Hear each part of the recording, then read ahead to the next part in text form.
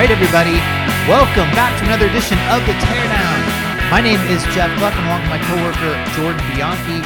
We are motorsports writers for The Athletic, and today we're here to talk about NASCAR, Formula One, IndyCar, even some SRX.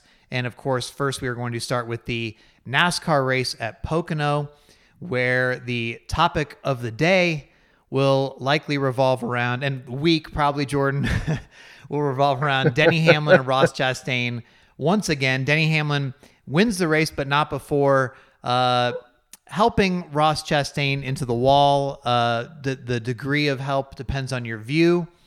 And so let's just start off and get right into it. Jordan, first of all, how are you doing? And what did you think of that whole interaction there? I don't think anybody cares about how I'm doing, so let's just skip that. Let's get to the good stuff.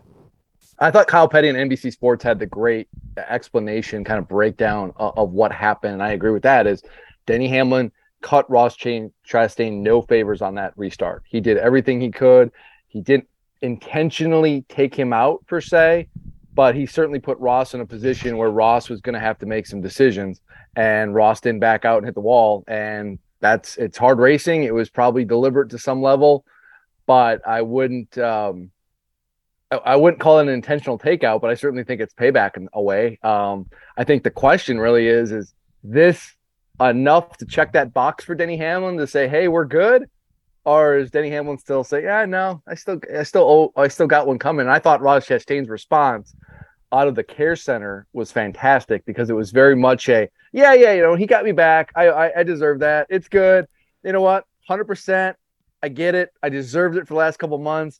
My fault, not his. All good, buddy. We're good. Hugs. Yeah. And it's like, let's just put this behind us. Whether that is or not, that's the question. And it's going to be fascinating to watch unfold.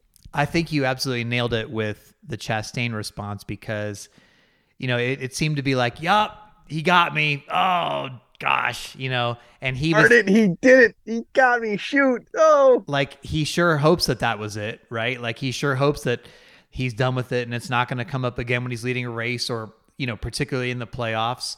But I don't think that was the payback. I don't think that was I don't think Denny's done with it, personally, because I think Ross actually made that very easy on him. Because here's how I saw it, right? First of all, coming to that restart, I mean, it was the three of them, Kyle Busch in the mix too. Denny was kind of running behind. Denny passes Kyle Busch, and you're like, okay, well, they're running 1-2 now. Then you get this restart, and even Mark Martin was like, look who's 1-2 on Twitter. Like, it was like obvious. Everybody's watching this restart. Like, what's going to happen here? Certainly, that was in Denny's mind, and certainly that had to be in Ross's mind. So from Denny's perspective, how I see that restart is he's going to say, okay, well, I'm not going to give him an inch of room. I'm going to run him super, super hard. And, I'm just going to take the position on the track and not, do him any favors, essentially, right? Like, I'm just going to race the crap out of him. From Ross's view, he's like, well, I've got to just keep racing how I'm doing. I can't just back down every time Denny Hamlin's around me, because then I'm going to just roll over every time without him even doing anything to me. So I have to keep racing how I'm racing. If something happens, oh well. So they go into the corner off that restart, and, Denny obviously is crowding him and not giving him room. But I don't think that Denny didn't like smash him into the wall or hook him or, spin him out of the lead or something like that. He kind of like ran Ross out of real estate, and Ross ends up hitting the wall. Okay. So that's certainly like retaliation in the sense of, okay, well, this is in response to the incidents that we've been having. But in terms of like the I vow to get you back kind of thing, I just don't think that was it. I don't think that he what he did there, that didn't rise to like the Noah Gragson type level of blatant intentional payback, which I don't think that he's going to do that extreme of something. But what I've envisioned is, hey, it's late at a road course race, like maybe next week at Indy, Chastain's leading or something. Denny Hamlin goes and just like never lifts in a corner, and Ross gets taken out and goes off the track or something like that. That would be, yeah, go ahead. Yeah, I was gonna say, and if that does happen, if I'm Ross, I'm cool with it. Like, I'm like, hey, we're great. You got me last week. You got me this week. Like, you don't make a beef about it. You just let it go, because him taking you out in a regular season race, fine, whatever, don't care. You do not want it under any circumstances to happen in a playoff race, especially a cutoff race. And if him taking off Ross ends this thing during the regular season, I am celebrating that for Ross. I agree with you. I mean, that's the best course of action, is for Ross to just take his lumps. Now, let me acknowledge there's a lot of people out there on Twitter who disagreed with my take, which I expressed on Twitter and just expressed here as well. So, that means that a lot of people listening to this podcast are going to highly disagree with this, and they're going to say Denny absolutely did it blatantly. Absolutely, that was the payback, and they don't like that move. I even saw some comparisons to Denny's move today to what Gragson did at Road America, which I absolutely reject. I don't think that was in the same boat. And I don't think the racers view that in the same boat. One was like an intentional, blatant takeout out of anger. The other was hard racing for the lead, where I'm not going to give you any room. And hey, I'm going to put you in a position where you better lift. And if you don't want to lift, then you're going into the wall, essentially. So, I just don't, I think that was like you said, I mean, Kyle Petty put it so well. And I was like nodding my head in agreement at his take. I mean, I just didn't think it was such a blatant like revenge move. It was just like, I'm going to race you very hard as a result of what's happening. So I acknowledge there's people that don't agree with us, but that's my view. And obviously Denny said afterwards, well, what do you expect me to do? Kind of thing, right? But he also said, I'm going to keep racing this way until I get respect. And I don't think, as I think the TV broadcast said, one race is not going to, he's not going to feel like he got that respect back after just one race. He's not going to feel like he made his point. So, because it's obviously happened multiple times to him. So, yeah.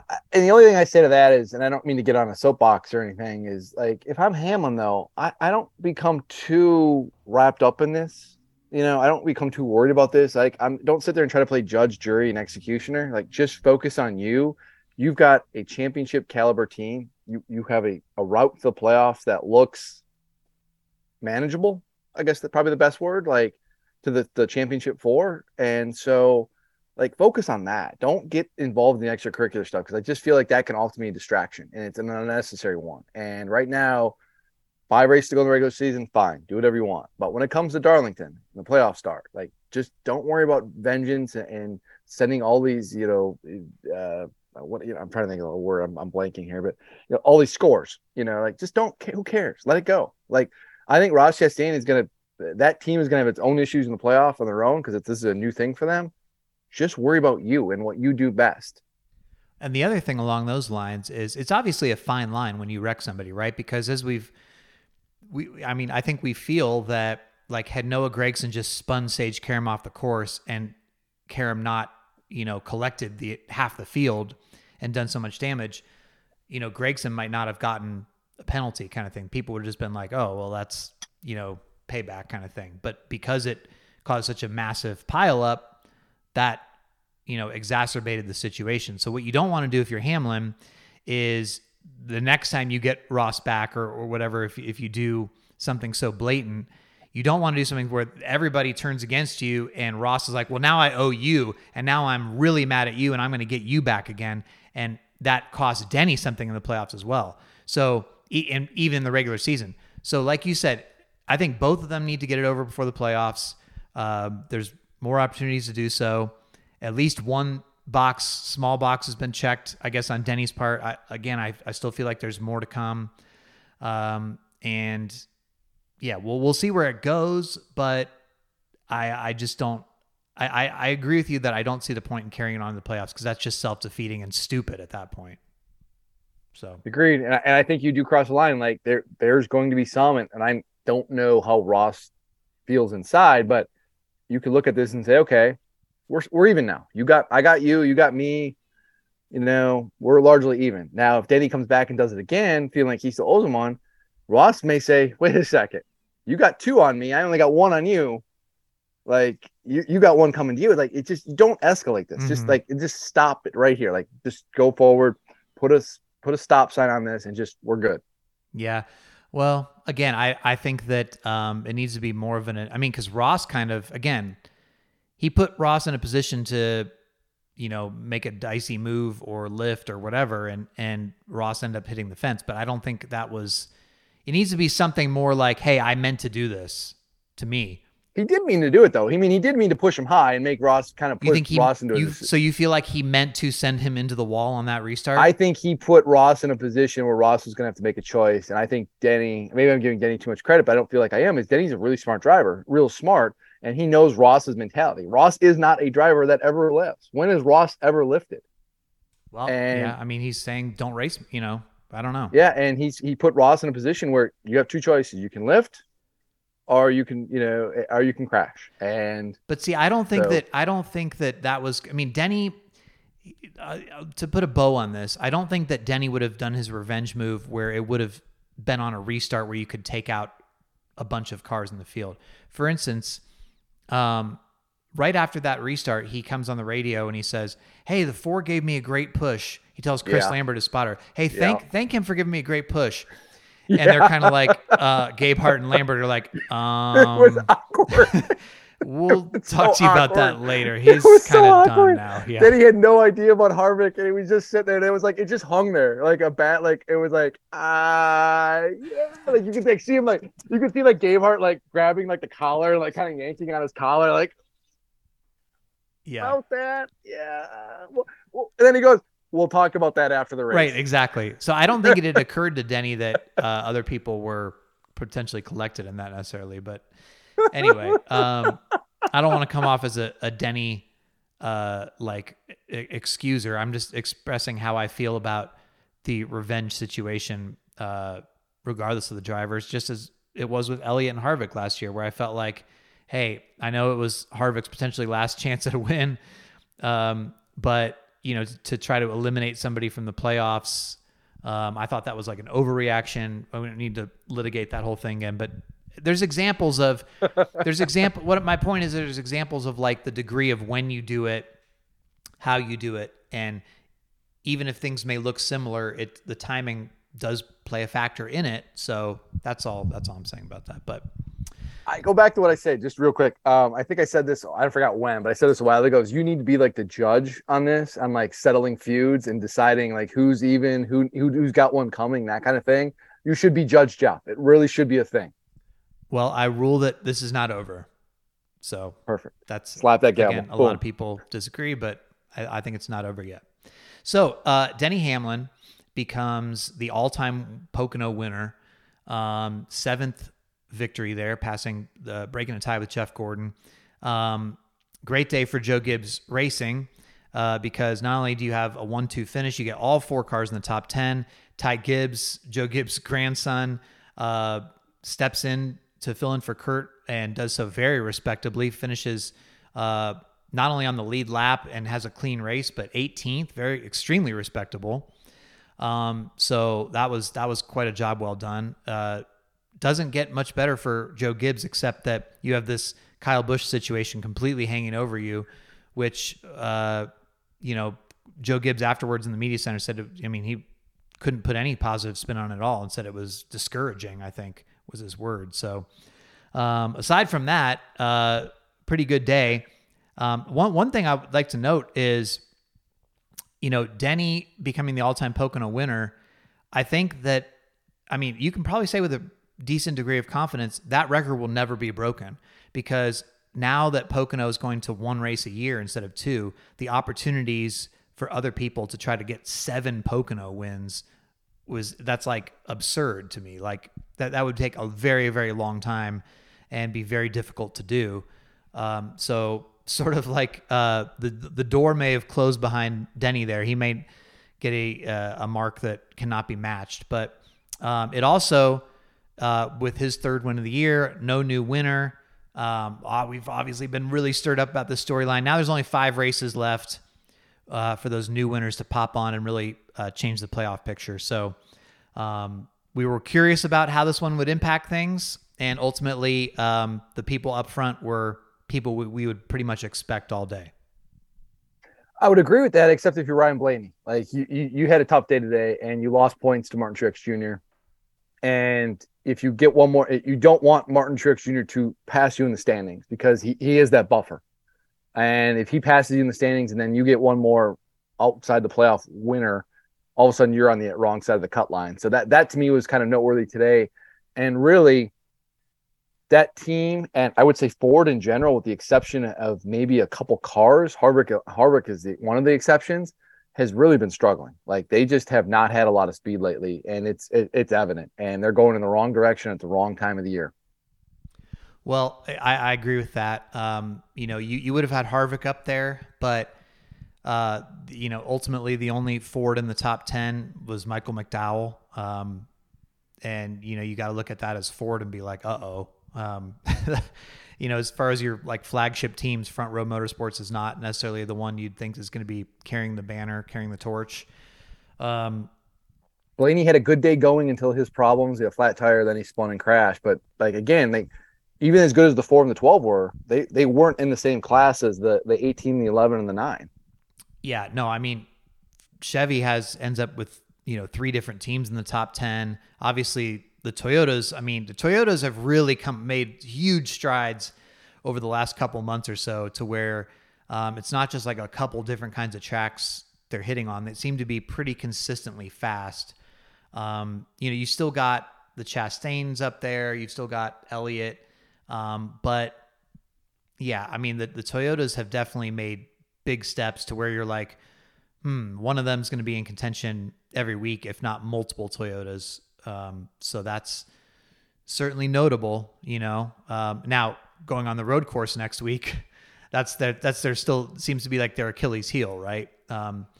We haven't really seen them perform there very well at all, but if they can make gains there, that really would say a lot about the speed gains they've made. But I agree with your point on Blaney though, because now he's only 22 points ahead of Truex in the standings, and that's not a very big margin at all. And Truex has seemed to be running better as this summer stretch has gone on. He seems to be getting his footing a little bit more. So I'd be worried about that. I'd definitely be worried about that if you were Blaney. All of a sudden you went from, hey, I'm running with Chase Elliott for the regular season points title to, now I'm third in points. Now I might get passed by Truex. Now that would be the cutoff spot. Meanwhile, Chase Elliott is going to seemingly be on the way to clinch the regular season title early. He now has a 100-point lead over Ross Chastain. So it's over. Yeah. Oh, yeah. I agree. So who's got a better chance to win the Who is both Max Verstappen and Chase Elliott champions in their respective series? Is it over for regular season for Chase? Oh, you're just saying regular season? Chase is regular season. It's right. A done. So the question is really, is it Max? Well, no, I'm not ready to go there yet. I know you are, but we could talk about F1 later. But no, I'm not quite ready to go to that degree. So, so I also want to talk about Kyle Busch, like his we were thinking that his contract situation is becoming a big distraction.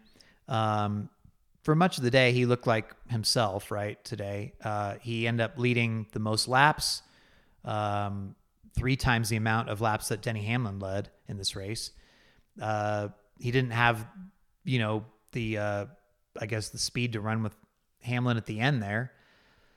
But it sure doesn't. I mean, you listen to Joe Gibbs, you see, Kyle Busch's body language in that video that NASCAR posted to them afterwards. Joe Gibbs walks up to him and kind of tries to give him a pat. And we've seen that from Kyle before. Like he kind of just ignores Joe Gibbs. I've seen that plenty of times, but it just doesn't, it seems just so frosty right now. It just doesn't seem in a good place at all. And it seems to be dragging along. So what happens? I mean, what's going to be the resolution of this? And now, that you have Ty Gibbs go out and prove that he can, I mean, that's a big statement there. That if you're Joe Gibbs Racing and you're wondering, I don't know, what do we do if Kyle leaves? And then you see Ty Gibbs and you're like, well, I don't know. Maybe we can just plug him in. Like maybe that becomes a more feasible option. I don't know. What do you think goes down here, Jordan?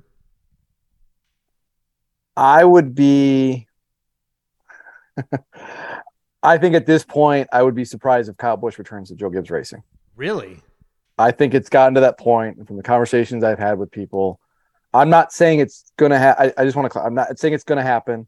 I'm not saying that there couldn't still be a path to him returning to Joe Gibbs Racing, but I think it's already too far down the road and too much would have to fall in place for this relationship to continue for another year. One, there's the big thing, which is the sponsorship.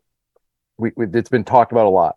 They do not have sufficient sponsor for the 18 car next year. That is a huge piece to this puzzle that they do not have. And until you have that, how do you dictate what you're going to pay Kyle Busch? Kyle Busch wants, from what I've been told, a pretty hefty salary. He wants to be paid what he feels he's in line with, but that's not what the budget right now for that team is. And the fact that Martin Truex Jr. returned, which took away a huge negotiating chip for Kyle Busch, because now JGR doesn't have to replace 2 drivers. They only got to replace 1, and you've got Ty Gibbs in your back pocket, which even before today, he's shown in the Xfinity Series he's a talent. And then he steps in today and finishes 18th in a car that's really not easy to hop into with the shifting and everything else, and finishes a really good, has a solid day. Never had any laps in it. Never. Like, you're looking at this, and to your point, like, you're looking at this going, wait a second, so you're just looking at this situation, and ultimately I think it's going to come down to from what Kyle Busch wants and what Kyle Busch wants to decide. If he needs to look at the situation and say, okay, I'm with an organization that can give me a car capable of winning races and contend for a championship on a yearly basis. Okay. I know this.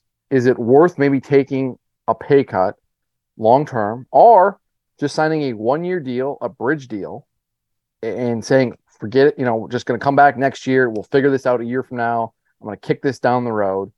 Is that the best course of action? Now, to me, from the outside, that would seem the best avenue. Like, I don't want to take a pay cut, but I probably need to, because I'm looking at my options and they're not there.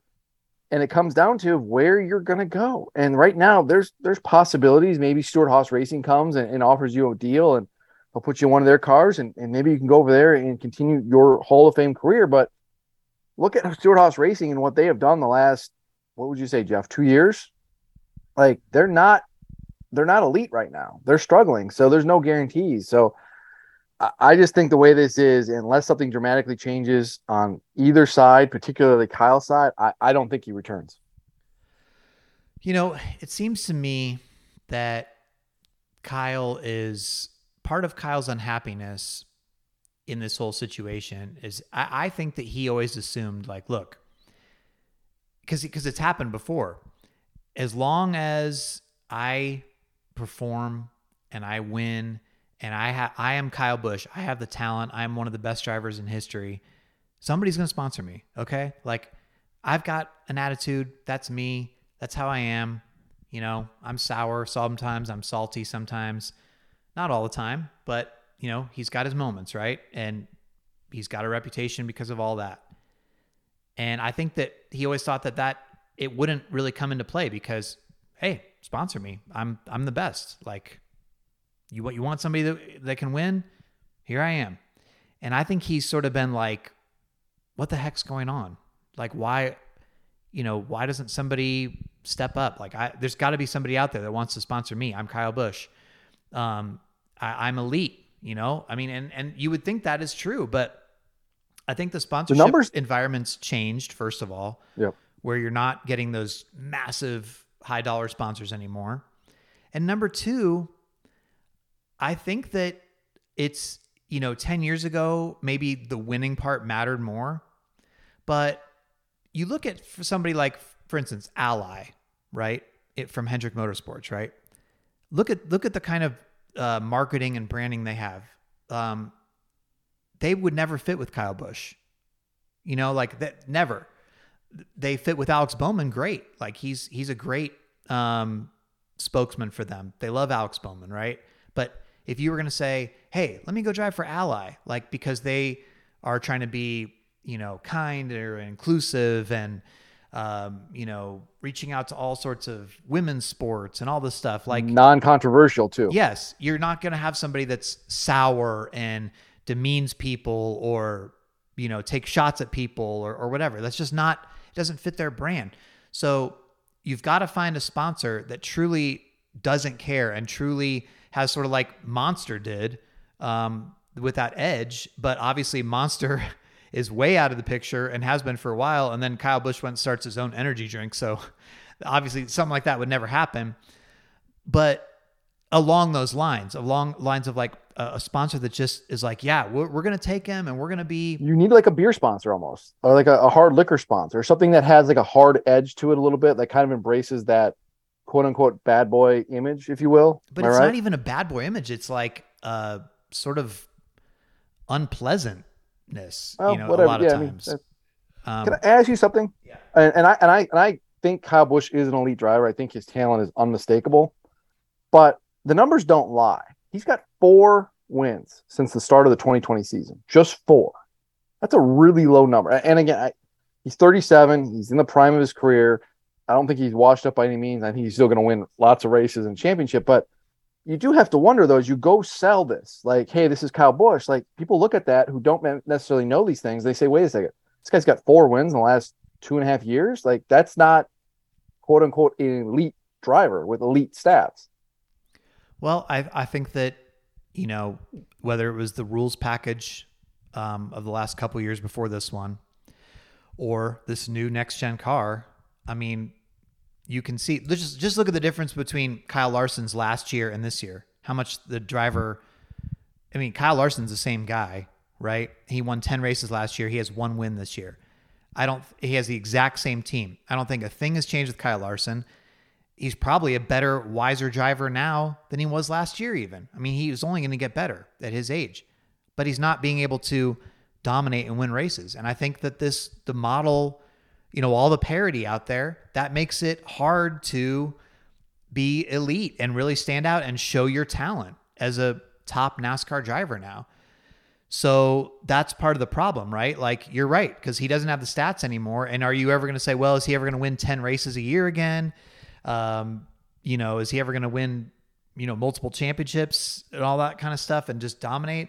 I'm not so sure that those days aren't over. I think it's going to be hard for people to win, 5 races a year now. You've got 2 people with 3, but this is a new NASCAR, and that's part of adapting to it. Now, that said, I still think he's perhaps the most rawly talented guy out there. Larson obviously would put a challenge to that as well.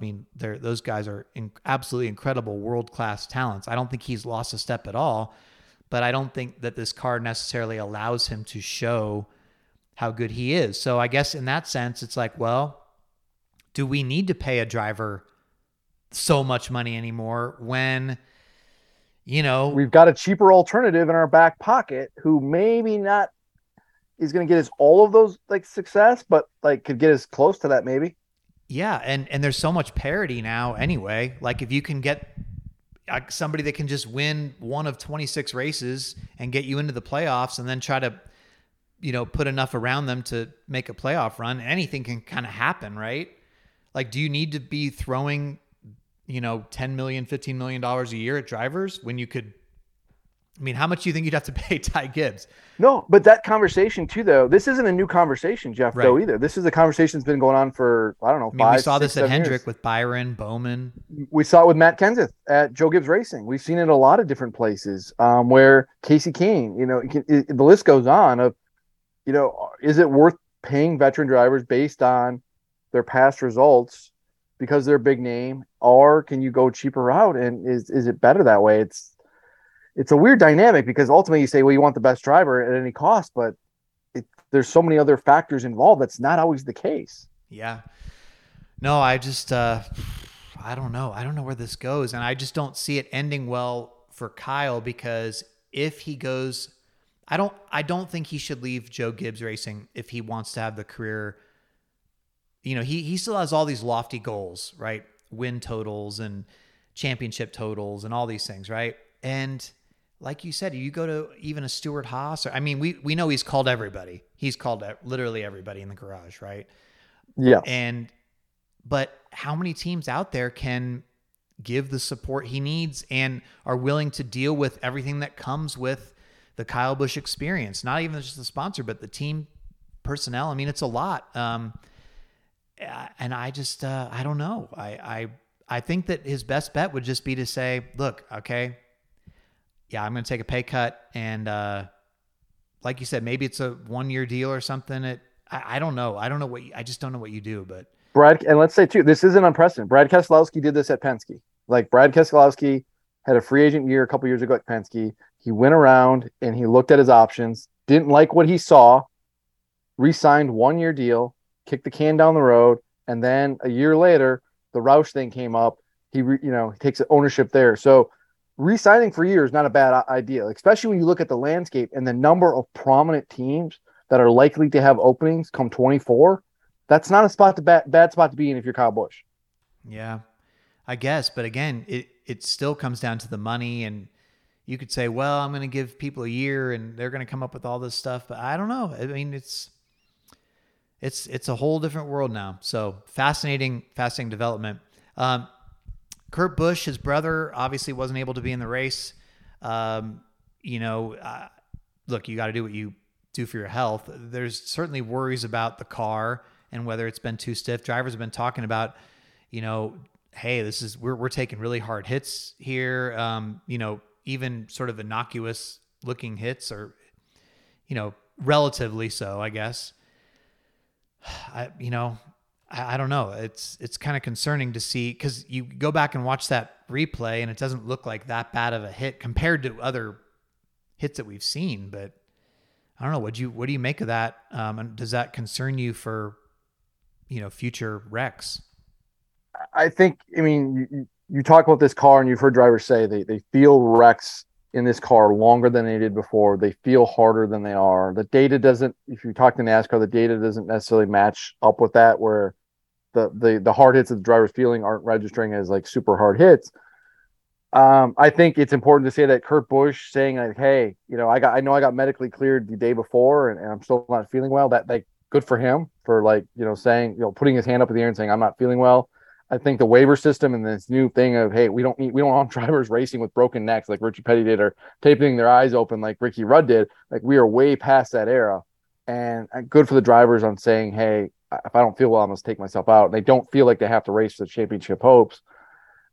It's something to be concerned about. I mean, it's just racing, and I think it even extends to IndyCar, to be honest with you. And Joseph Newgarden, who was in a wreck today that was pretty hard wreck, and we don't know what all entailed, but later, after he had left the care center, presumably be cleared, he fainted, right? I mean, if I have it right. And so, like, sometimes you don't know how a driver really feels until well after the fact. And I think that's something to keep in mind here when you set up policies and everything. Is like, sometimes you have to it has to go beyond just a regular care center visit. Sometimes that's be hours, days later, just to kind of do follow-ups to make sure. I guess the problem is, that there's so many wrecks in NASCAR that can look bad and the person's perfectly fine. Blaney won today, man. But most of the time, 90 whatever % of the time, they're completely fine. So, even the next day, you'd be like, it almost seems excessive at times, because it's like, yeah, I'm fine. Like, these cars are so safe. We almost get lulled into this, sense that there's nothing going to happen. But yeah, I mean, when you see something like that, it's definitely concerning. Now, we'll talk more Newgarden in a minute. When we get to the IndyCar portion, but just to put a bow on the Kurt thing, the one bad thing about it is good. Let me back up, I guess. It's good that with this new system, the win and in system, you don't see, you're not having these 10 guys, for instance, try to make the chase, and it's all purely on points. And if you miss one race, that's going to be devastating to your playoff hopes. So you see guys, try to just tough it out and do these injury things. Now with the win and in thing, Kurt knows he's in. He gets a waiver. The only problem is if there's 17 winners, could he get knocked out? He now today fell to a tie with Chase Briscoe for the last driver, the lowest driver in points with one win. So if there somehow were to be 3 winners in the next 5 races, unlikely at this point. But if that could come back to bite him. However, he obviously did the right thing to his health. I'm not criticizing that at all, but that's the one thing you're kind of like, I hope this doesn't come back to bite him, because then other drivers will say, well, I'm not going to sit out. I'm just going to try to hide this, as people have done in the past. And, especially with concussion stuff, where you can just say, I'll just race through it, not show anybody what's going on. But that's obviously a really bad idea, and can be very detrimental to your health. So, let's just do the good race poll real quick here, and then we'll move on to the rest of our motorsports. I was able to pick up a win last week. You were way off, like 30 points off. I was hoping that the poll was going to be impacted again. Okay.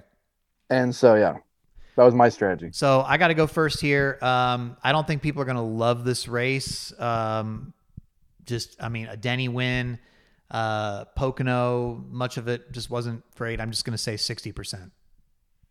That was my number exactly. Well, just go 0.1 over. That's what I've been doing to you for 4 or 5 weeks. Yeah, well, we've already established that you're a less nicer person than I am. I'm going to go, because I'm not that guy, I'm going to go 62%. 62. Okay. Yep. 62 for you, 60 for me. At the SRX last night, I was talking to a couple fans, and they said, this is funny how Jordan really, really hated the pole early in the season when you were winning, and now he just loves the pole so much. And he's coincidence. Is it a coincidence? Just a coincidence. Oh, okay. I was wondering about that. Yep. Answer that question. New me, new attitude. Okay. Well, let's move on, and we'll talk about F1 next. Does that sound good? Sounds great. Well, it looked like Charles Leclerc was on his way to another great day for Ferrari after they had won a couple races, and they had really shown speed that was very competitive. And even though in practice they had seemed like some pretty good tire deg, he was outrunning Max Verstappen, and it was like, okay, this is real. Like Ferrari has really made gains here, and this is something. And then this time he really hasn't hardly put a wheel wrong like all season. I mean, he's had a fantastic year. He's performing at an extremely high level. However, he says today was his fault. He screwed up. He just lost it. Nico Rosberg on the broadcast multiple times could barely believe it. Like kept saying, well, I don't think that's true. There must be something that broke. There must be something. Charles said no. And then the message about the stuck throttle, I guess was like the throttle stuck, like trying to get to back out to reverse from the barrier, according to Binotto. So, and then of course there was other Ferrari things. As I know you love to dunk on Ferrari, and there was enough to dunk on with them, with their radio messages to Sainz and their strategy at the end there, which seemed to give up a sure podium for a 5th place finish. Why? What were they doing? And talking to Carlos, like while he was battling wheel to wheel with another driver, and he's like, I'm kind of busy here. Not now. It was just, please give us your Ferrari take, Jordan. It's so comical. Like every week it's like spin the wheel. How is Ferrari going to lose a race they should win? Okay, this week their stud driver, who's been, like you said, near flawless every race this year, hasn't really turned a bad wheel. He's going to crash himself out of the race while leading handily, and then we're going to have these convoluted messages on it to our other driver who's really on the move and looks like he's going to have a shot at a really, really good finish after starting in the back. It's just, I was having this conversation with somebody today, like a couple people actually were messaging me this. I really want to make t-shirts that says Ferrari's going to Ferrari.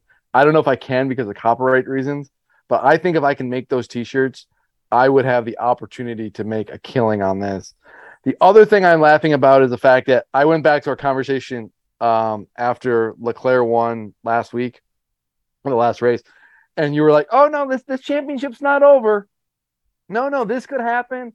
He could come back, and this could happen." It's like, dude, this is over. Like you're counting on Ferrari you're counting on a lot of things to happen in Ferrari's favor. Like it ain't happening. Like it's over. It's 63. What is it? 63 points. Like there's no way. No, see, I don't think that's necessarily true. I'm going to stick with that. Look, would Ferrari have to like they gotta be stop? they gotta be bulletproof the rest of the way. Sorry, you please go ahead. The floor is yours. Okay, here's my thing though. So much in racing, yes, weird things happen, and Ferrari, things happen to them all the time. But they have speed. I mean, they were going to win today.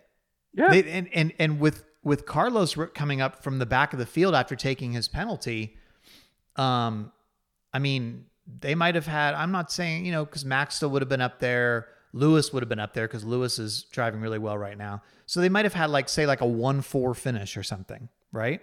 They would have had 2 top 5s and won the race and beat Max. And you would have said, wow, this is really, this is all changed. So yes, it is a lot to assume they're not going to shoot themselves in the foot over and over again for the rest of the year, because they do it all the time, every week, it seems like, for the most part. But they have the speed, and so that's huge, right? Because again, like, yes, Max has been, pretty mistake-free for the most part. He's had some reliability issues pop up here and there.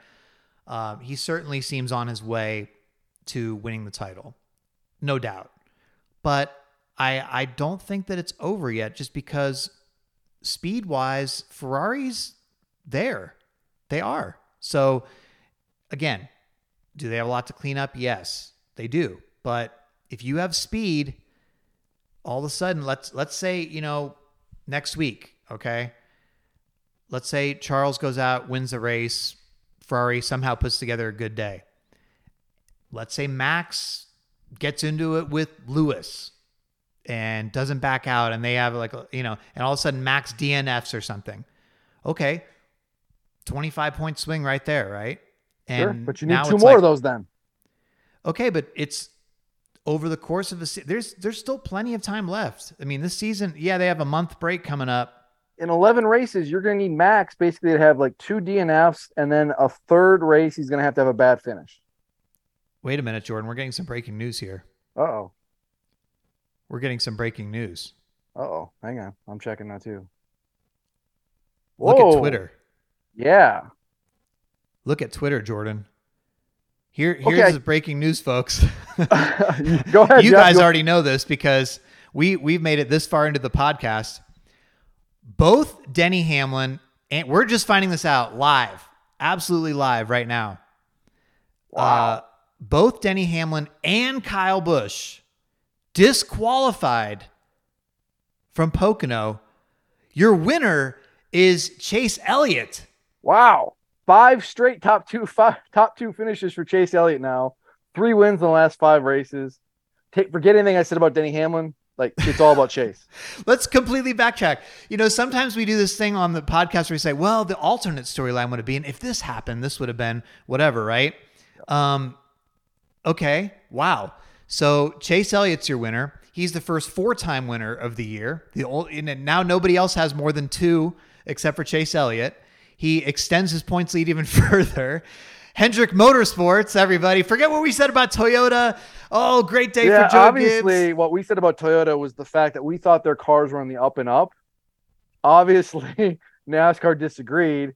And wow, and that says something though. Like, this isn't just like 2 separate guys. This is 2 drivers from the same organization and everything, where cars are largely identical. And this is not the first time this weekend either that NASCAR has come down on a team.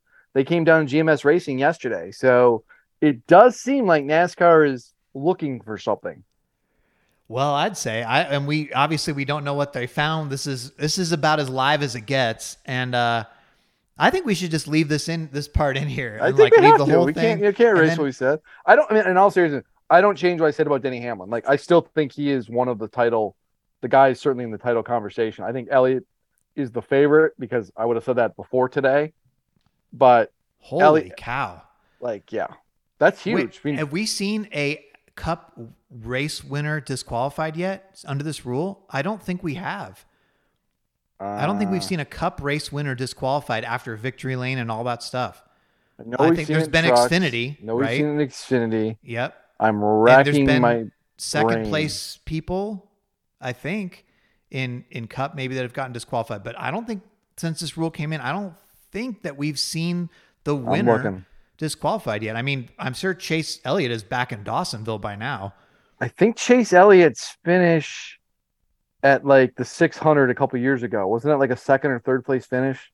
Right, but I'm saying not the winner. That's what I'm saying. Is I think that's the high water. That's the high water mark for a guy getting DQ. Don't hold me to that. but I believe that's Wow. the. Wow. This is a stunner right here.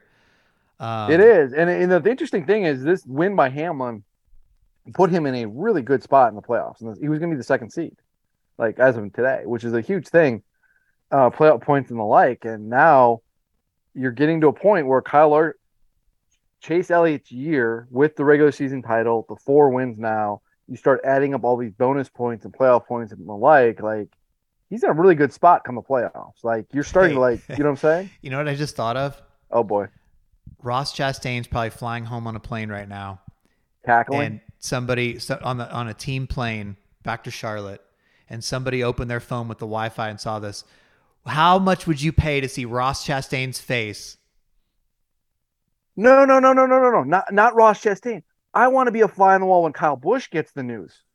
Well, Forget Ross. Like God bless Ross. I don't. I mean, Ross is great. Ross is probably laughing right now and having a nice piece of watermelon.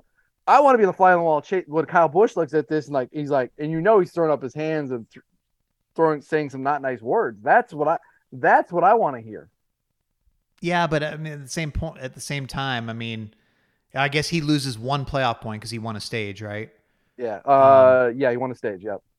yeah, so he loses a playoff What point. I'm saying though is like just adds on to the frustration that he's feeling right now. Like Yeah, it's but I would just rather see Ross. I mean, Ross Chastain, who just got like the payback or whatever, so Denny Hamlin wins and all this stuff, and everybody's dunking on Ross.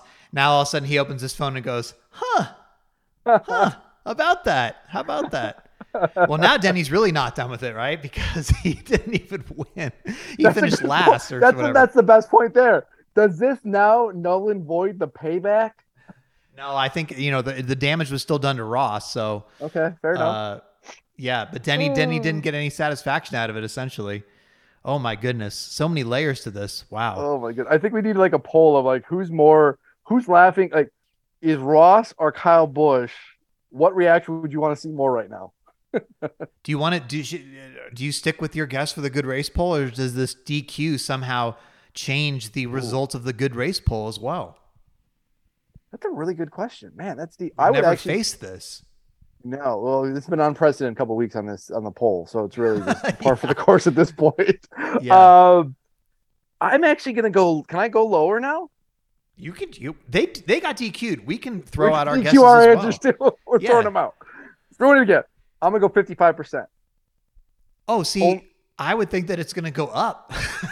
See, I was thinking the other way. Here, let me explain my thinking. Was like people are like, "Well, I saw a great race, and Denny Hamlin had like the finish I thought I saw, I didn't, and it didn't. It was kind of meaningless." And That's so true. That's true.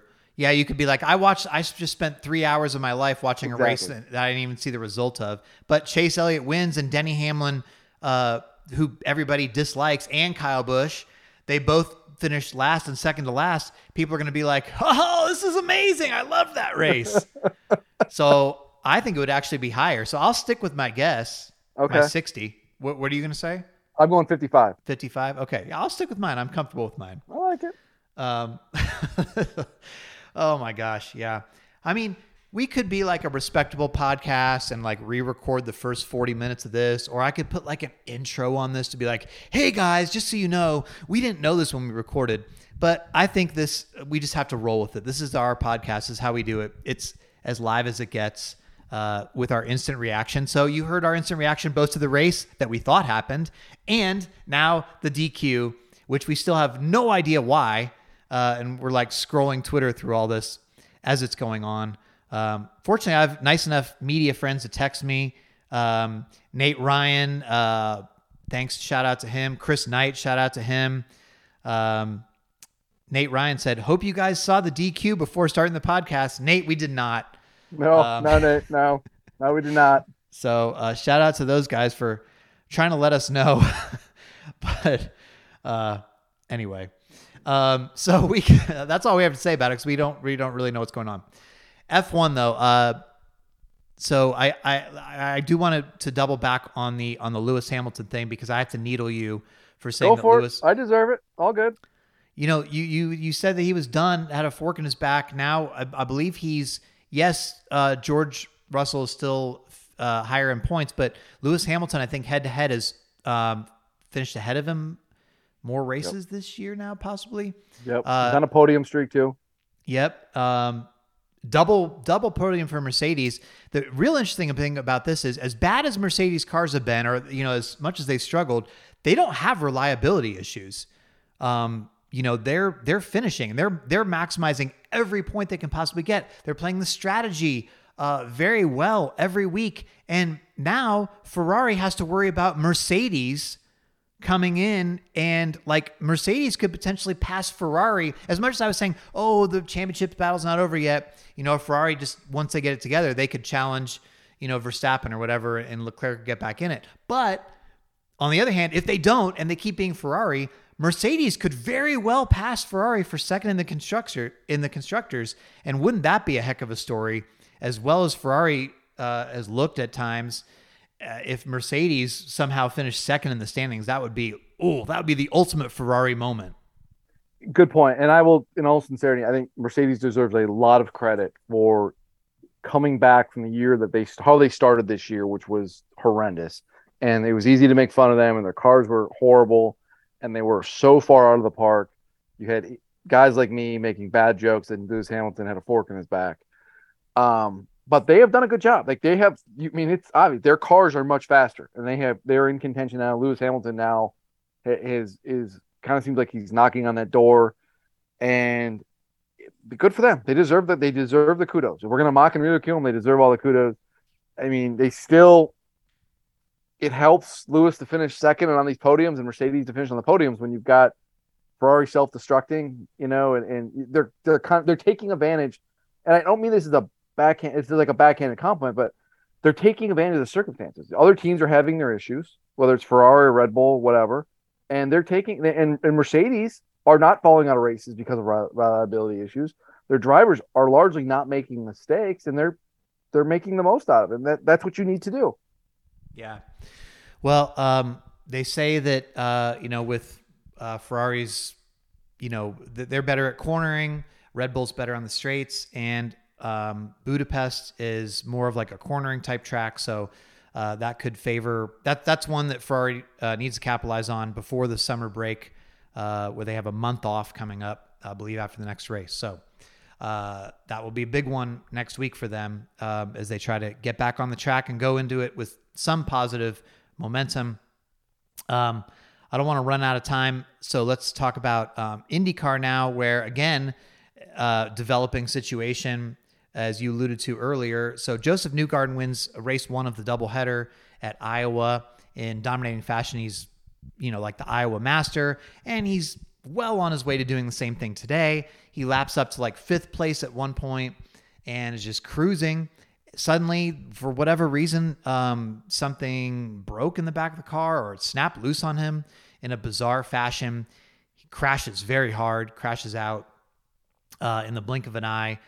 Seemed devastated afterwards, just almost like on the verge of tears. Maybe that was something, you don't want to speculate, but some sort of, maybe he was woozy or something. We've seen that because we say that because afterwards, apparently he was reportedly, from the reports we've seen, whether that's Jenna Fryer, Nathan Brown, Nate Ryan, all of whom were at the IndyCar race, they report that he was in the motorhome lot and changed into his street clothes, apparently collapsed or fainted, passed out, and struck his head on the ground, and had some degree of cut, abrasion, split his head open, something like that. Had to be helicoptered to Des Moines to a hospital there. So that's all we know at this time. They said, I think he was awake and alert talking to the doctors, but obviously a head injury when you hit your head on the ground, especially if somebody just collapsed and fell with nothing to sort of brace their fall, that can be extremely frightening. So obviously Joseph Newgarden, extremely good guy, extremely talented racer, and you want to hear that he's going to be fine. Hopefully, we want some good news there, but obviously it's concerning. He goes from potentially sweeping the weekend, or he would have been the points leader, to now suddenly fourth in points, and with this head injury, just goes to show you, in racing, you can just never take something for granted, even if it looks like, oh, this guy's going to run away with this race. things can happen in a hurry. So scary moment there. Pato O'Ward wins the second race instead. Big for him. And the championship picture still very much up for grabs in IndyCar between Marcus Ericsson and Will Power is right up there, and Newgarden as well, still in the picture. So I think there's like 4 or 5 guys that still have like somewhat of a legit shot to get back in it as their season starts to wind down. So any reactions there, Jordan? No, I think you summed up well. I mean, Newgarden had the field just blanketed, and he had a really great race Saturday, followed up today with an even better race, and he was just running away with it. And it felt like this was going to be one of those moments you look back on the championship and say, this is when it flips. Joseph went to Iowa, swept both races. Marcus was fine. He was running in the top 10, but not great. And this felt like Joseph was kind of asserting himself, and then it just flipped in a dime. And it's a really hard hit for a small track. And it just shows you, like you said, Jeff, things can change quickly, and it'll be interesting to see where this goes from here, because this championship feels a little bit wide open. Well, and I also want to say about the IndyCar weekend, obviously we weren't there, but from afar it looked spectacular. I mean, it just goes, I mean, Hy-Vee, for those of you who maybe weren't paying attention to all this, Hy-Vee, the grocery store there in Iowa, they went like beyond all out with this weekend. And like, not only did they put their branding all over the place and brought in temporary suites and had mega concerts, Tim McGraw, Blake Shelton, Gwen Stefani, Florida Georgia Line. They had apparently like in all their stores, like all over Iowa, even not even like close to the track. They had huge displays letting people know the race was this weekend, and big Jack Harvey stuff. And apparently like everywhere you went, it was just like the race is coming. Nate Ryan had a picture of like, you know, where you put the grocery cart return things like in the parking lot. They had signage on there saying the race is at Iowa this weekend kind of stuff. And apparently they had like 8,000 employees or something there, and or at least sold a lot of tickets. It looked like it was a packed grandstand there, huge crowds for both days. I mean, boy, talk about the difference that a sponsor can make in injecting life into an event. And that's exactly what IndyCar needs, you know? They need somebody from the outside to take an interest and come in and just blow it out of the water. I mean, hey, NASCAR could use that too with some of their sponsors. But 100%. I mean, that's like a textbook example of how much of an impact that can make on an event. I mean, that's just phenomenal. It's what I talk about all the time. Like, races should be events, and you need the sanctioning body, you need sponsors, you need the tracks, you need all of these different entities coming together to make it an event. And they did it. And this is a perfect example of pre-race concerts and post-race concerts that get people excited, not musical artists from 40 years ago that when they're playing their guitars, dust is coming out of it because they're so old. Like, it's just, that's what you need, is like artists that people are like, all you could see was before the race, you saw the social media videos, like you had team members, engineers and drivers standing there watching. Like, that's damn cool. That's what you want. Like, I'm not saying every race needs like some of these new like cool artists or something like that, but you need to move past this idea of, it feels like too often that track series sponsors are catering to like the hardcore fan, and that is a very much a different demographic than what it needs to be. And like, there's a way to merge that together. And I wrote about this a little bit this week at Pocono on The Athletic, where it's like, it's okay to give the old school traditional fans something they want, and they deserve that. But you also have a way to like cater to new fans, and like, and the right way to do it is to blend it all together. And I think this is a great example of that. Yeah, no, I mean, if you're going to say, okay, there's going to be an IndyCar race where Gwen Stefani performs a concert and Mark Wahlberg is, the Grand Marshal, and say, which race is that going to be? You'd say, I don't know, Long Beach or Indy 500, or, I mean. And can I throw this in there too? Like, and you talk about that, which is great because you're catering to the new fan. But for the old fan, you're saying, hey, by the way, that race is at Iowa Speedway, classic bull ring. You're going to see great racing, short track. Like, you're giving it a little bit of everything. Yeah, no, I mean, I think it's the perfect mix. And that's what you got to do to bring in new people, right? Like, you got to say, this IndyCar race is this weekend. You want to go? I don't know. Well, Tim McGraw and Florida Georgia Line are doing concert one day, and Gwen Stefani and Blake Shelton are doing the concerts the other day, and we'll watch the race it'll be cool short track kind of thing, and be like, okay, yeah, I'll go check that out. I mean, Yeah, why that's not? exactly, I mean, it's brilliant. It's fantastic. And obviously they had to spend a lot of money to do it, but, I mean, it's got to be worth it, you'd think. I mean, for all the attention they got and the goodwill. I mean, I was very impressed by all that. So, and they had like Google was sponsoring one of their races too. Like, I mean, that's impressive in itself. So, I mean, really, really good job by IndyCar. Both races on NBC, big NBC. I mean, those are good moves, really good moves. So that was positive. I wasn't able to watch anything on Saturday, whether it was the truck race, Xfinity race, the IndyCar first race, anything like that, because I was at SRX in Ohio. I was doing a story on Blaney Palooza, essentially. They'll be coming out on The Athletic this week. But I did want to talk about some SRX stuff real quick, if you don't mind. Is that cool? No, I've got thoughts too. So this was the season finale of their second season. Marco Andretti ends up winning the championship. Chase Elliott won the race. He's now 2 for 2 in SRX. And it was interesting, because so I've been to 3 SRX races now. I went to Stafford, Nashville Fairgrounds last year, and this one, Sharon Speedway.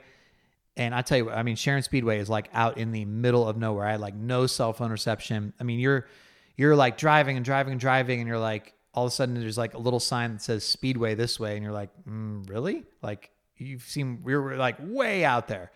And, but yeah, it's obviously, home of the Blaneys and Blaney country and all that stuff. But, it just, big crowd, super high energy. It felt like an event. It felt like a big deal. And it's amazing the how SRX has injected life into these short tracks that way. It is hard to follow a little bit if you're there because, I mean, I guess even on TV, people didn't know the points, things like that. Like it's apparently the crowd didn't know they had shortened the race because, they have to, it's a TV show. So they've got to be in that 8 to 10 p.m. window. The race was supposed to be 70 laps. They ended up shortening to 50 and saying, hey, 10 to go. People in the stands didn't get that message though. So they're like, oh, the race is over. Like, so there was that kind of element that's confusing. And then of course, nobody knew who the champion was. And we'll get into that controversy in a bit about the points, but you said you had some thoughts first. Well, I just wanted, it was more big picture stuff. So I don't want to interject. You can maybe answer this after you talk about the events itself. What does SRX go from here? And is it here to stay? Yeah. So, I mean, I felt like this year didn't have as much buzz as the first year.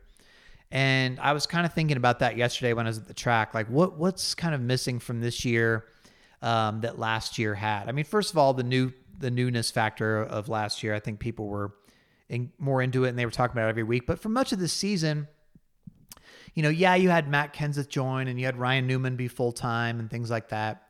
But I don't know. It didn't like have, I think it's great to have the older NASCAR drivers. I mean, it's cool to see, hey, there's Biffle and Labonte and Newman and Kenseth and Tony Stewart, Michael Waltrip. And then you have, these older type IndyCar drivers, although they've still been around. Obviously, I mean, they're still relevant, whether it's Elio or Tony Kanaan, Ryan Hunter-Reay, Marco Andretti, people like that. I mean, that's cool, but I also think you need to get more of the young blood in there. And I think what made last year compelling is like, hey, there's a Doug Coby who goes in there and beats all of them. Hey, Luke Fenhaus almost beat all of them and almost won that race. Ernie Francis was a factor, and he only got to do a couple races. Yeah, he won a race last year, only got to do a couple races this year. It was cool to see, hey, Labonte won a race, and you could tell how much that meant to him. Like he's like, hey, still got it kind of thing. Ryan Newman. Yeah, that was a really cool moment with his girls. But you can't just always have this, it's the same thing every week. Paul Tracy's pissing everybody off, and it's a bunch of old guys getting mad. I think, it would be good to bring in more of that young blood. They brought Haley Deegan back for a couple races, but she was there last year. So it was cool to have the Blaney element of it, but it was so late in the year. I don't really think that, and by that time, they didn't have any cars last night because they'd torn up so much stuff. I mean, in the driver's meeting, Don Hawk is telling everybody, look, the only cars on the property are the ones that we have no spare cars. If you guys get in any wrecks in practice or the heats, we have no spare cars. So, you better babysit your stuff, because we have 2 more wreck cars that are still at Ken Schrader's shop in Missouri from last week, and we don't have any recourse here to save it. So unfortunately, then when Blaney flies in from Pocono and immediately gets in a wreck, Ryan, that is, not Dave, and he had to miss both heats and all that stuff, and it was like, they were lucky to fix his car and get him back out there at all, but that kind of took away some of the, I think, hype from the event, because everybody built it up as like the Battle of the Blaneys. So that, I don't know. I'm not sure how I would fix it necessarily, but I think sprinkling in some more young drivers, up and coming guys might help if that's possible. Like get a Noah Gragson in there, somebody that's going to spice it up. And, hey, I'd love to see Noah Gragson go head to head with Tony Stewart and see if he pisses off Tony. You know what I mean? Yeah. What are Denny Hamlin and Ross Chastain doing? Let's get them in race cars. Yeah. Ross Chastain, you've never seen him go against, guys that you've never seen go against these people. I think that would be, you want like a mixing of generations, old and new. That's the best way to describe it, I think. Yeah. Now I do want to touch on this. Well, first of all, Marco won. He wins with a broken wrist. He told me afterwards, like he was seeing stars the last few laps, because whatever their last wreck that happened, I can't remember who caused it, but he got his hand caught in the wheel and he felt like his wrist snapped in half, and it was just going click, click, click, click, click the last few laps. And so as he was trying to drive around those last laps, like he was in so much pain, he was literally like close to passing out from pain, but ends up winning the championship. But there had been a thread going around, or I'm not sure. Christopher Leone, I think is his name, had pointed out, hey, in the first race at Five Flags, the first race of the SRX season, Marco ended up getting 3 points credited to him that was by mistake. And, he'd done this Twitter thread going into the race. Well, nobody thought, hey, the championship might come down to that. He ends up winning the championship by 2 points. So those 3 points could have been like the difference. And SRX never explained this publicly. So they go into it. And so after the race, of course, Twitter's lighting up. Oh my gosh, he's not even the rightful champion. Newman should have won the championship, all this stuff. Well, it turns out, I talked to Don Hawk, the CEO of SRX this morning. And what had happened was, and NASCAR Man on Twitter, I already had a good thread explaining this before I could even get to it to tweet it. So in that race, what was the SRX rules are, if you're in a heat and you're asked to pit for like damage, you get your spot back. So SRX had required Marco to pit. They said, we need to fix this fender. He didn't want to pit. They asked him to pit. So they pull him into the pits. He loses his spot. And then they put him at the back instead of giving him his spot back. And that was incorrect. So he finishes the heat for that first weekend, and they give points for the heats. Long story short, the next week at the drivers' meeting, Don Hawk tells everybody, look, we screwed up. We need to make this right, because Marco was really upset. We need to make this right for Marco, so we're going to give him 3 bonus points that he would have had if he finished where he was in the heat. We need to make this right. And apparently Don Hawk asked all the drivers in the meeting, does anybody have a problem with this? No. Everybody said it's fine. Unanimously, it was fine. So they add 3 points to total. However, this is never explained, right? Like there's never anything on the sheets, because, the SRX scoring and all that stuff, it's kind of loose. Like it's a made for TV entertainment series. And at the time, I think nobody thought, well, Marco's going to win the championship by 2 points. This is going to come into play. Like, it's just like, hey, we'll give him 3 extra points. It'll kind of fix this. Anyway, it became a thing, obviously. But that's the explanation. The bigger thing was probably like Marco dive bombed Newman and took him out last night of the championship, essentially. And then Marco had damage, missed like 8 laps of the race. But SRX rules are that you can go back and only be a lap down after you've gone to the pits. So he was able to get back into the race, get back on the lead lap, and then win the championship. So but again, it's a made for TV series. You can't take it that seriously. You know what I mean? But there are rules, and the championship fund does pay out. So it matters to the guys, and they take it seriously. But that's the explanation I got. passing that along to you in case you saw this on Twitter and you were confused about what actually went on. So there you go. Thank you. Did you care about that? I don't know if you cared about that, but I mean, it's fine. I have a really hard time like taking the series seriously. Like it is what it is. I think it's I'm not trying to like dump on it, but it feels like a glorified exhibition a lot of times. Yeah, well, I mean, look, I think that they know, like, it's a series that has fun flags, and it's a series where, Tony Stewart has been like, you could see that he could probably win some of the races, and he backs off. Like, he knows it's for entertainment. And I think the heat thing is convoluted. It's a little convoluted. Like, oh, we're gonna have a preliminary heat, and then we're gonna reverse it, and have another one. It's like, you only got 12 guys. Like, can you just line them up and race? Like, figure it out. Yeah. I mean, I don't know. By the way, before we end this podcast, we're getting more information. There was material on the front fascia for both JGR cars. This would affect the aero, apparently. NASCAR is going to take both of them back to the R&D center. And because this is appealable, they're not going to talk more about this right now because NASCAR, as it so happens when there's appeals, they don't want to give away what they think happened. You would probably bet that Joe Gibbs Racing will appeal these penalties. We don't know that right now. Well, why wouldn't? You got nothing to lose. Yeah, exactly. Well, except money because it costs money to appeal. Well, maybe, save the money. Sign Kyle Busch.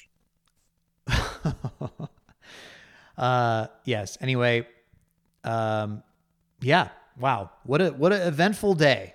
Eventful weekend at Pocono, man. Are you kidding me? Like you had the Ross Chastain Hamlin thing, the DQs, you had the exciting finish in the Xfinity race, which you didn't see it, but the Ty Gregson stuff, yeah. It was really, really good. Like that was good stuff. So I'm glad to hear that was clean. I mean, I saw the replay. They both needed that for a lot of different reasons, and it was good to see that they've kind of put that aside. That was the last 10, 15 laps of the race were phenomenal. Awesome. So, that's great. Eventful newsy week for NASCAR. I mean, don't forget Chicago, and it's been, it's been a week. Was that this week? Wow. Yeah. I know it feels like forever ago. Yeah. Good thing we have already at least talked about that on the podcast. Yeah, this one's starting to run along, so I think we're going to go and we're going to get on top of the news and tweet, because I bet we have a lot of Twitter replies right now. They're like, "Are you guys asleep?" Like, what's that? I already tweeted it out, so you can just retweet me. Oh, you tweeted it? You tweeted during the podcast? Wow. You can't multitask? I don't know what Wow.